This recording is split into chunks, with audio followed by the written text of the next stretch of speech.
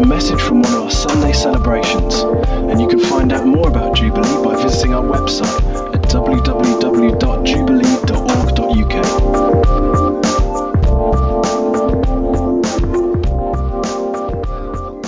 preach on this term, and really what we should give some time to over these weeks that are ahead of us. And I felt I wanted to underline some of our distinctives as a church. Now, those of you who were out north, which was our weekend away at the end of the summer, bank holiday weekend, with about 2,500 people up in North Yorkshire from other New Frontiers churches around what we call the north. You'll have heard Jeremy, who leads the team that serves those churches, talk about our distinctives as a team, which I'm part of, and also, therefore, the distinctives of the churches that we work with. And I'll probably show you the video that we've got about that next Sunday. But it was helpful to do that for us as a group of churches together.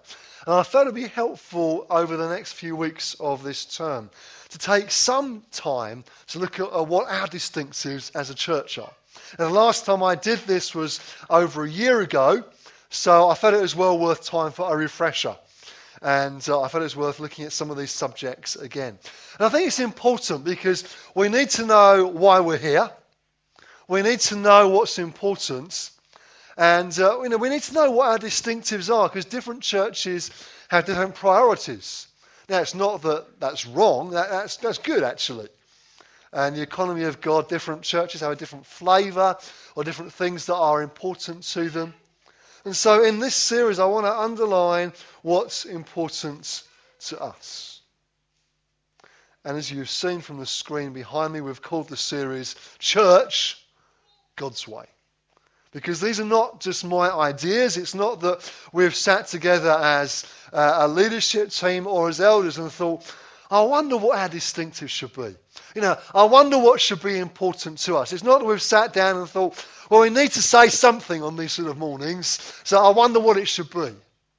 You need to understand that in what we unpack over these next few weeks isn't just someone's good idea, but actually it's what the Bible tells us. It's what the Bible teaches us that should be important to us, both us as individuals and us as a church. So is that okay? Does that give you some context? You know where we're heading? So we're going to look this morning at worshipping in spirit and truth. Worshipping in spirit and truth. So let's pray and then we'll get into this together. Lord Jesus, we do thank you for your word to us. Lord, we want to say again, we love your words. We love the fact that you speak to us every time we open it. And as we open up your word together this morning, I pray that you would speak to us clearly. Father, as we look at maybe passages we've read before that may be familiar to us, I pray, oh God, would you speak to us afresh. Lord, we want to open ourselves to you. Holy Spirit, come and be our teacher. Help us to understand what we read, what we hear. Help us to apply it to our lives. We ask it in Jesus' wonderful name. Amen. Amen. Okay, so number one in this series then is worship in spirit and truth. What's important to us as a church? Number one, worship in spirit and truth. Now, when you use the word worship, I guess you naturally think of Sunday mornings. Probably the default position, the first thing that comes into your mind is probably a gathering something like this. A motley crew assembled together at an unearthly hour on a Sunday morning in order to praise Jesus. That's probably what comes into your minds.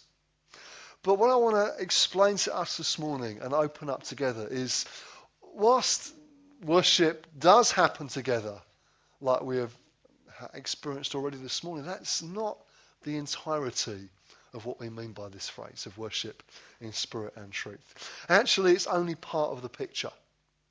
It's like seeing just a corner of a picture. If you maybe go to an art gallery, and if you maybe saw a great painting, but some of it was covered up with brown paper, maybe they were restoring it, and just a little corner was available to see, you wouldn't get an idea of the whole thing, would you? You just get a rather distorted image of one part of it. And if we think of worship as just Sunday mornings, it's a bit like that. Because worship is so much more. And I want to talk about worship being a personal priority, a living sacrifice, and a corporate experience. So if you're taking notes, they're your headings, and you can see where we go as we head through it. A personal priority, a living sacrifice, and a corporate experience. So firstly then, worship as a personal priority. Let me ask you, I wonder if you have got a to-do list. Anybody got a to-do list?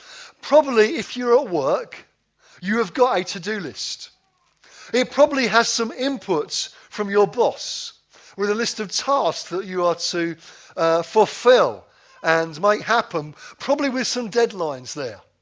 And probably if you don't do them, there's some awkward conversations to be had in one of those pleasant review meetings. If you're married, you've probably got a to-do list. If you're a guy, maybe you haven't seen it, but I can assure you that your wife has a to-do list for you.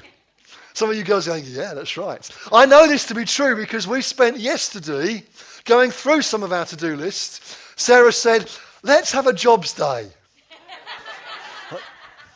Hallelujah. Let's do that. And I'm not a great fan of DIY. Those of you who know me will know that to be true. But I thought, you know what? I'm actually in the mood for some painting.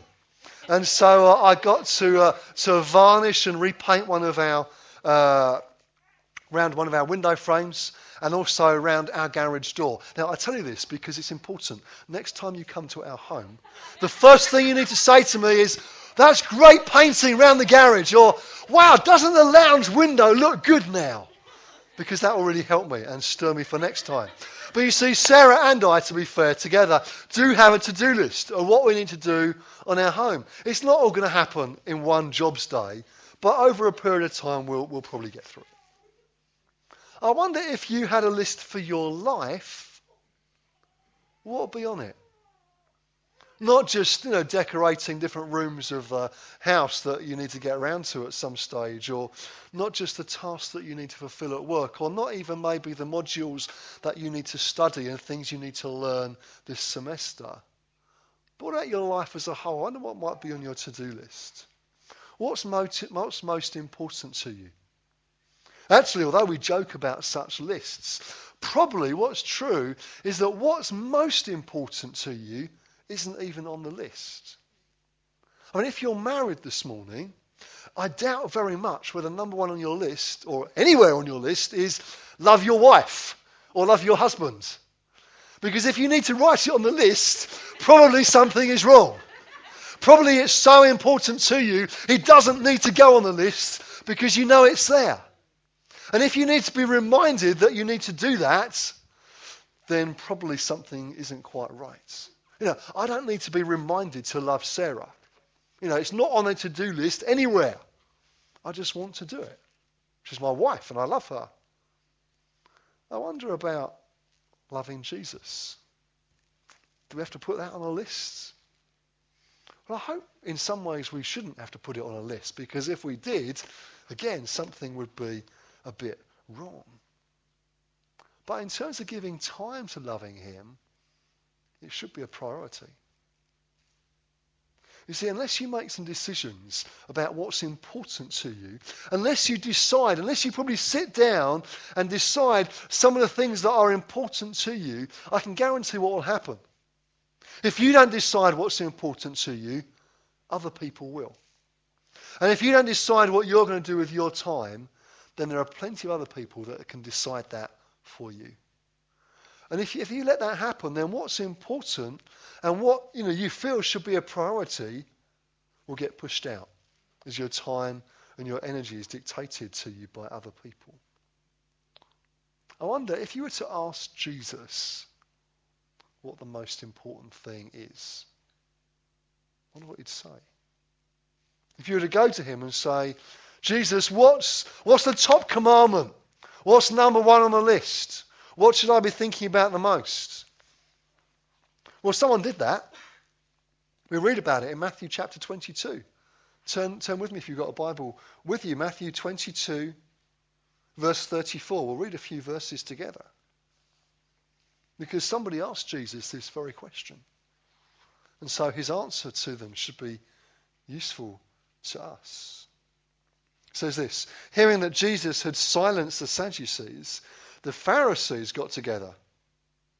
Now bear in mind, let's be clear here, they're out to trick him. Right? It's not, they're not always, I wonder what Jesus might think about this. They're not just going to him for advice. When it says the Pharisees got together, what that means is they got together to work out a plan to try and trick him, to try and push him into a corner, to say something controversial that they could get him for.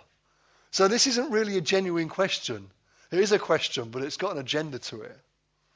But listen what happens. One of them, an expert in the law, tested him with this question. Teacher, which is the greatest commandment in the law? Jesus replied, love the Lord your God with all your heart and with all your soul and with all your mind. This is the first and greatest commandment. And the second is like it. Love your neighbour as yourself. All the law and the prophets hang on these two commandments. So the Pharisees loved the law. They were dedicated to keeping every minute detail of the law, even to the point of tithing their herbs and spices. I mean, it just got ridiculous. So what Jesus does is, he said, well, listen, all of the law that they're so interested in hangs on these two commandments. Number one, love the Lord your God with all your heart and with all your soul and with all your might. I wonder why Jesus said that one. I wonder why that was top of the list. I wonder why that was the most important. You see, it wasn't be good. It wasn't, as the Pharisees might have expected, know the law and keep it all. It wasn't, just a list of things like follow the rules, which maybe they were expecting. It was love God. Love God. And that's why for us as a church, our first and most important value is to love God. Above everything else. Above everything else. It's loving God. Not just a little bit. Jesus doesn't say, just love the Lord a bit. If you can sort of squeeze it into what you've got to do. No. It's love the Lord your God with all your heart, with all your soul, with all your mind. That's pretty much everything, isn't it, really? I mean, there isn't much left after that. Jesus is saying, love God with everything you have. But why did Jesus say that? Is it because God is some sort of egocentric control freak who somehow needs our worship in order to survive? That's where he gets his energy from. Is it like that? That'd be crazy. Of course it's not like that at all. Jesus knows why. You see, he knows, and we know from the Bible, that you and I, we were made to worship. We were created to worship him. And worship fulfills our destiny. Worship fulfills our destiny. Eternity will involve worship. It's not all going to be just sitting around on a cloud with a harp. That's not what eternity is going to be like. Thank goodness. But it will involve worship. Worshipping the King of Kings. But we get to start now. Because we were made to worship. It fulfills our destiny. And as well as that, worship realigns your soul. When you worship God, you put him in the place where he should be in your life. As you worship, as you focus on him rather than your situation or your circumstances, it realigns some stuff in your life. It puts things back in the order they should be in. It puts God in a rightful place, number one spot in your life. That happens as you worship. And really nothing else does it quite like that. You could sit down and think, well, I want God to be number one in my life. I want to make sure that he's the most important. And you could try and figure it out. But listen, nothing does it quite like worshipping him. As you give yourself to him with everything you have, it sort of happens as a byproduct. Worship realigns your soul. It reminds you that he's the creator and you and I, we're the created.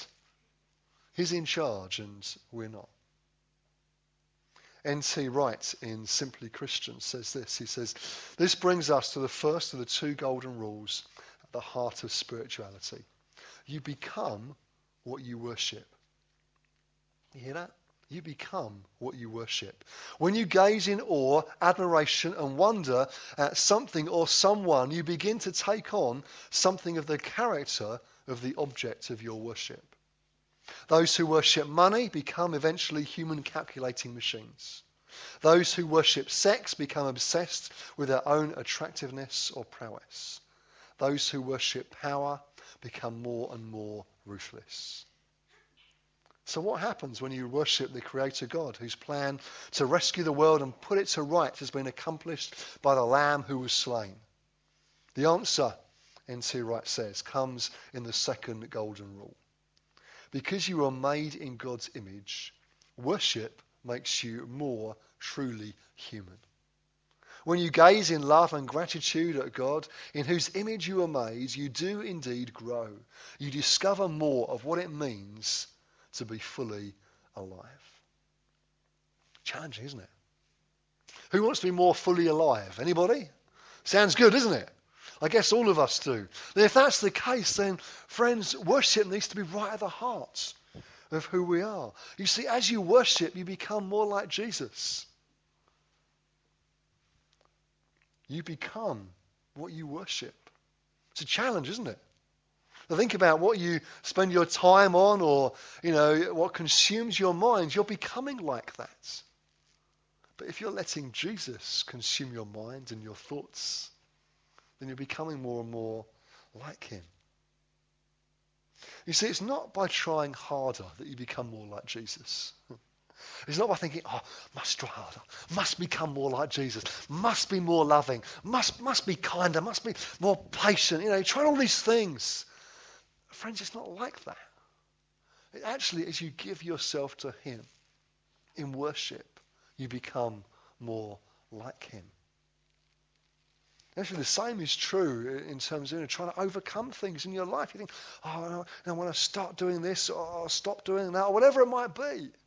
But if you focus on that, your head's down. You need to lift your head up. Focus on him in worship. And as you do that, then you'll find that other things start to get put into place almost without you realizing it. So let me ask you, is worship a priority for you? For you as an individual, is worship a priority? Well, how can you make it a priority? Well, you give time to it. That's how you make it a priority. Not just singing songs, though it would include that, clearly. But, things like reading God's words. Allowing your heart to be stirred by this book.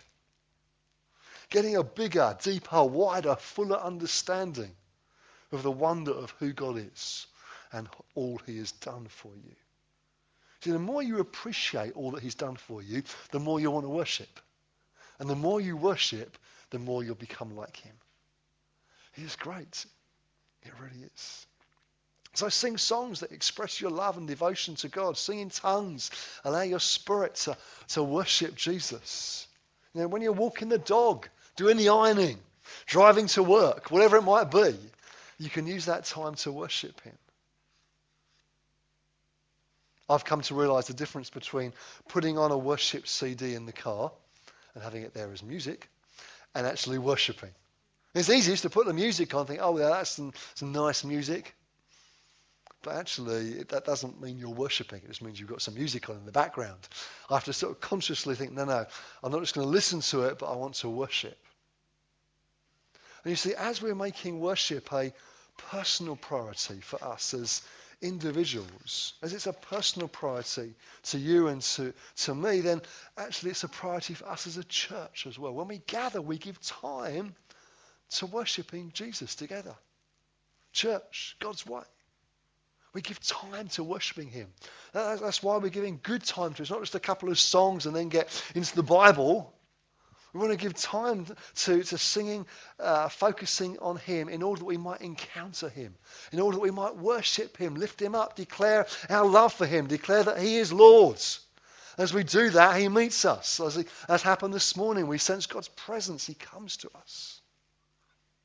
So what is true for us as individuals is also true, friends, for us as a church as well. But as well as it being a personal priority of worship, we also get to be a living sacrifice. A living sacrifice. In Romans 12, Paul says this to the church that he's writing to. He says, "Therefore I urge you, brothers, in view of God's mercy, to offer your bodies as living sacrifices, holy and pleasing to God. This is your spiritual act of worship. Do not conform any longer to the pattern of this world, but be transformed by the renewing of your mind. Then you will be able to test and approve what God's will is, his good, pleasing, and perfect will." Paul says clearly that the way you live your life is worship. Now, this is both good news and bad news, depending upon how you live your life. You see, if you live in your life in a way that honours God in everything you do, in the mundane of everyday life, I think there was a prophetic word at North about the baked beans of life, wasn't there? Just the everyday things. If you're honouring God in those things, then that's worship. The way you ironing the clothes, shopping, cleaning the car, taking the kids to school, studying, working, hanging out with friends, whatever it might be, you can do that in a way that honours God, that honours Jesus. It is worship. But if the way you live your life during the week isn't honouring to God, then actually that's a reflection of what's important to you as well. Now, in the Old Testament, the people of God, they knew all about sacrifices. If you read the Old Testament, they were told to offer certain sacrifices at certain times. They knew all about that. They knew about bringing the dead animal or the live animal that was then killed and offered as a sacrifice. They knew about that. They knew what it meant. So when Paul uses the word sacrifice, they've got that image in their mind. But you see, rather than saying, bring a dead sacrifice or bring an animal or a bird or something and offer it, what Paul says now is actually offer your bodies as living sacrifices, holy and pleasing to God. This is your spiritual act of worship, he says. So Paul is saying now that you offer God a living sacrifice. And it's not you bring something else, it's you. You are the sacrifice. And the good news is you're not going to have to die in the process physically, although you do die to yourself because he's Lord and you're not. But you offer him yourself, a living sacrifice. You're saying, Lord, take all of me. Let it all be worship to you. And then the way you live out your life is honouring to him. Or not, as the case may be. So how do you do that? Well, verse 2 there tells us how. It's by not conforming to the pattern of this world. So another translation puts it like this: don't let the world around you squeeze you into its own mould, but let God remould your minds from within. Don't let the world around you squeeze you into its own mould. There is a world around us. There is a culture that we live in that wants to squeeze us into a certain mould. I want you to say no to that. Actually, we need to be dictated to by the Word of God, by what he has for us, not by culture that we live in. So don't let the world around you squeeze you into its own mould, but let God remould your minds from within. How does that happen? Well, it happens as you worship him. Because as we worship, we're putting God in the right place in our lives.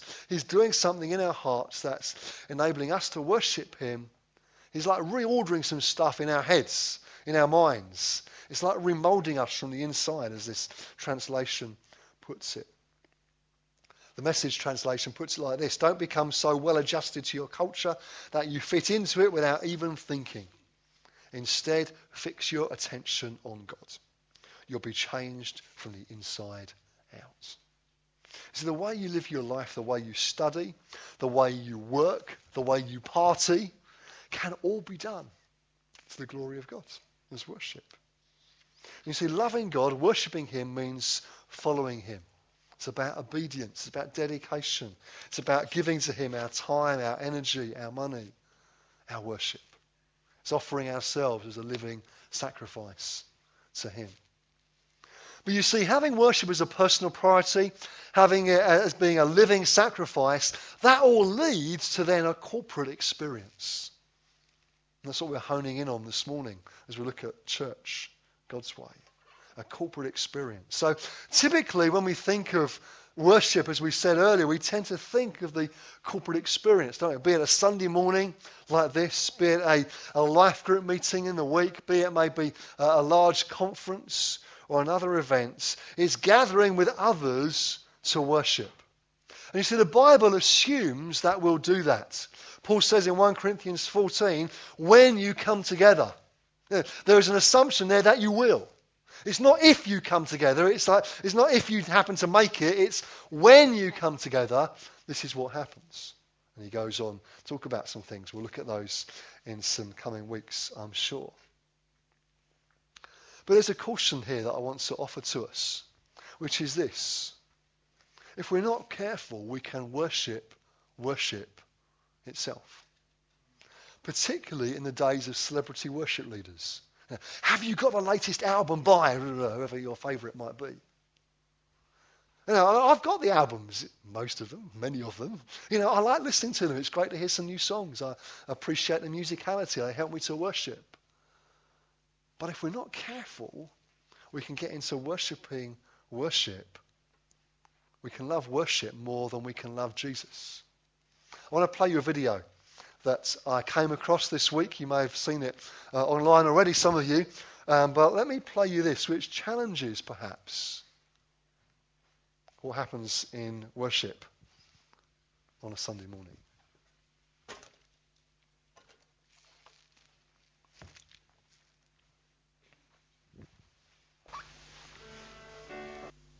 Sing of your love on Sundays. Only sing of your love on Sundays. I will sing of your love on Sundays. Then this feeling is gone by Monday. I surrender some. I surrender some. Jesus, I will give you little. I surrender. I stand amazed at my hairdo. My stylist outdid herself. I lift my hands and see my nails. They match my eyes oh so well. How great is this song? Sing with me, how great is this song? Man, I love to sing. Oh yes, just to sing this song. Savior, I don't need a savior. I'm busy living my life. Busy living my life. Christmas, go to church on Christmas. And maybe Easter too. So my faith is renewed. I've sung this song for years. It's now a standard here, but I still sing it, though I don't mean it, and I just go through the motions.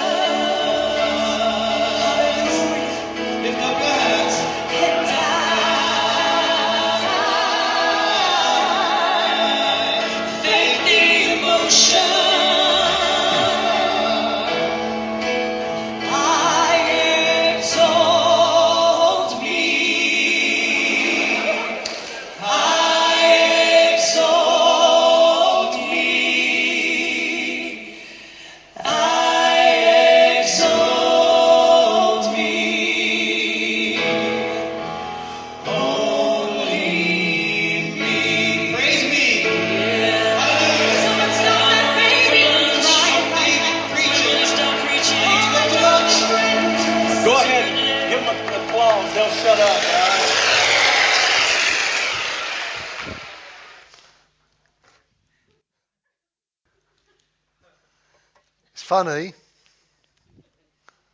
but it's funny because we know that sometimes we can get into some of those things. Let's make sure that we're not loving worship more than loving Jesus. Is your worship genuine? Is it from the heart? Terry Virgo, in his book, The Spirit-Filled Church, quotes John Piper, who in turn quotes C.S. Lewis. That's what writing books is, you see. It's just getting quotes of quotes of quotes. But anyway, C.S. Lewis says this, and it says, and Piper says, "We delight to praise what we enjoy because the praise not merely expresses but completes the enjoyment. It is its appointed consummation. It is not out of compliment that lovers keep on telling one another how beautiful they are.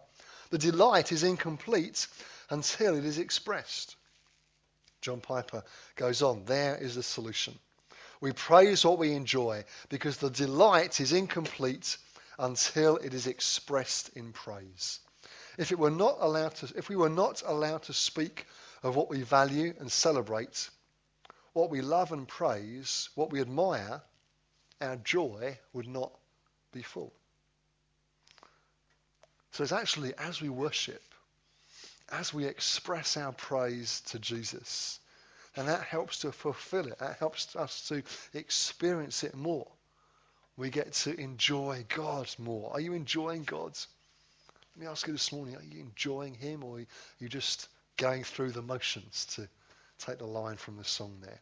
We worship God because he is worthy. 2 Samuel 22 verse 4 says, "I call to the Lord who is worthy of praise, and I am saved from my enemies." Jesus talks to a Samaritan woman in John 4. She's getting hung up on about where you should worship. And Jesus makes it clear it's not about where, it's about how. Where isn't so important, it's how. He says, "Yet a time is coming and has now come when the true worshippers will worship the Father in spirit and in truth. For they are the kind of worshippers the Father seeks." God is spirit, and his worshippers must worship in the spirit and in truth. So what does it mean to worship in the spirit, or in spirit as some translations put it? It means to be led by the Spirit. It means to allow the Holy Spirit to lead us as we worship. As we worship, we're led by the Spirit and we encounter God, or at least we should. So is worship for you singing a few songs, or is it about encountering God? Worship is not watching the band, good though they are. It's not just singing some songs. It's not even having contributions. I mean, we love contributions. But actually, all those things are not an end in themselves. They just help us to encounter Jesus. It's going after God's presence. Now, we know that God is everywhere. You look like, people who know your Bible. You could say to me, "Graham, God is omnipresent. He's everywhere." You'd say that, wouldn't you? That's true. The psalmist says, "Where can I go from your spirit? Where can I flee from your presence? If I go to the heavens, you're there. If I make my bed in the depths, you are there." It's clear. The Bible teaches us that God's presence is everywhere. But as well as his omnipresence, we might call it, God being everywhere, there's God's particular presence. The here and now. His manifest presence, as we sometimes call it. So when Solomon in 2 Chronicles was praying after dedicating the temple was filled with the glory of God. God was already everywhere, but he manifested his presence in that moment, in that place. Now Moses, we're told, wouldn't go anywhere without God's presence. Well, you think that's a bit odd. God's everywhere. Well, yes, he is, but Moses wanted his manifest presence. He wanted to experience God. And he wasn't prepared to go anywhere without that, without God going too. Are you that fussy? Are you as fussy as Moses was? Are you saying, "No, I don't want to go anywhere without the presence of God"? Do you want to encounter him? You see, in the Bible, as people encounter God, then lives are changed. If you want your life to be changed, you need to encounter God. Maybe you've never encountered him. Maybe this morning you've come maybe for the first time. You actually never encountered God before. Maybe you come with a friend. You're thinking, can my life be changed? Can there be hope? Is there a future? Can these things be resolved? Listen, Time and again in the Bible we see as people encountered God, things changed. We want to encounter him. You can encounter him even this morning. So how do you do that? Well, 3 things very quickly as we begin to finish. Number 1, come ready to worship. How do we encounter God on a Sunday morning? Come ready to worship. Can I ask you, please don't be offended at this, come ready to worship God and come on time to worship God. Listen, if you were going to go and see the Queen, I guarantee you'd get there early. You would. You'd get an early train or you'd drive down the night before. You would be there at Buckingham Palace before you needed to be in order to meet your appointment with her. We don't come to the Queen. We come to the King of Kings on a Sunday to worship him. Let's come on time. Get here early. You know what? That honours God. But also it helps. Welcome people. Welcome visitors. Visitors, just close your eyes for a moment. Close your ears for a moment. Church, listen up. Typically, visitors come here early because they're not sure where to go or how to get in or where you're going to park or, so they're here before most of us often. So you're not offended. But listen, let's take it on board. Get here early. Get here ready to worship. We all know what it's like. I know what it's like. I've got 3 kids. If they're going to get difficult any day of the week, if things are going to go wrong, if something's going to happen at home, probably it'll be on a Sunday morning. It just seems how it is. And if it's going to get them in a car, wherever it might be, it's easy to get stressed out on a Sunday morning. Let's arrive in good time, get our hearts right with God. Let's get ready to worship. And also, number 2, come expectant to meet with God. What do you expect will happen? If you expect nothing, probably nothing will happen. But if you expect to meet with God, then maybe you might too. Because you know what? He wants to meet with you. So the Bible teaches us very clearly, God wants to meet with you. And come expecting and wanting to participate as well. We haven't got time to look at that this morning. But come expecting and wanting to participate. The Bible talks about when you come together, everyone will have a song or a hymn or a psalm or a prophetic word or a tongue or interpretation. Now, we haven't got time on a Sunday for everybody to bring something, but anybody could. So come expecting that God may use you. Man's chief end is to glorify God and to enjoy him forever. So let's worship God in spirit and truth, loving God because he is worthy.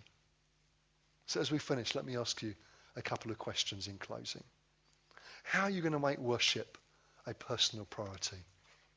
What do you need to do? Maybe in your life this week, in the coming days, what do you maybe need to change or think about for you to make worship a personal priority? And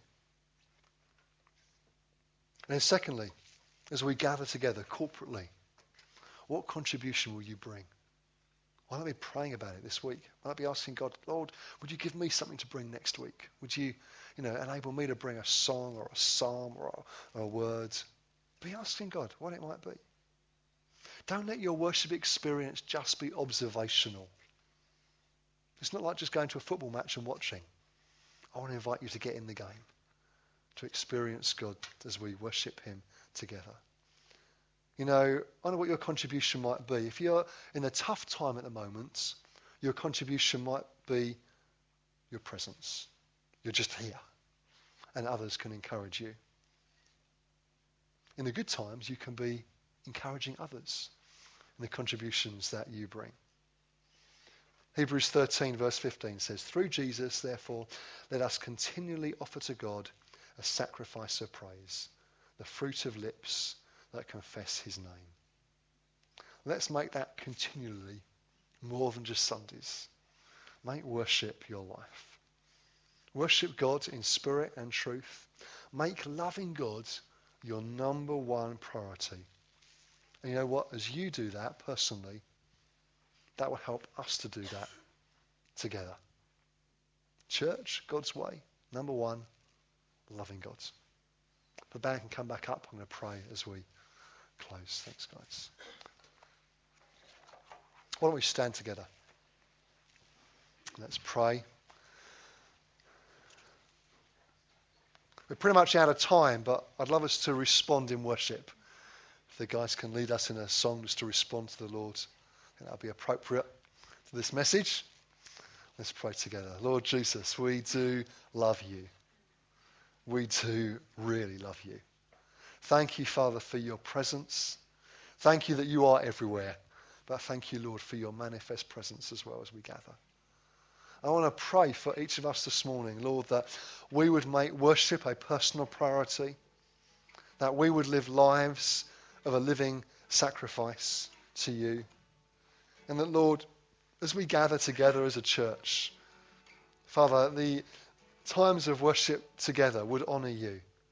I pray that there be times of encountering you, not just singing of songs, but encountering you, of changed lives, of you speaking, of you giving gifts, of you ministering to us as we give you ourselves. Lord, we thank you that we were created to worship you. Thank you, Lord, that as we focus on you, you change our hearts, you work in our lives, and Lord, you glorify Jesus. Let's worship him now.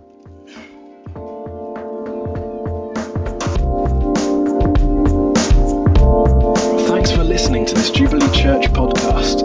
Feel free to check out our website at www.jubilee.church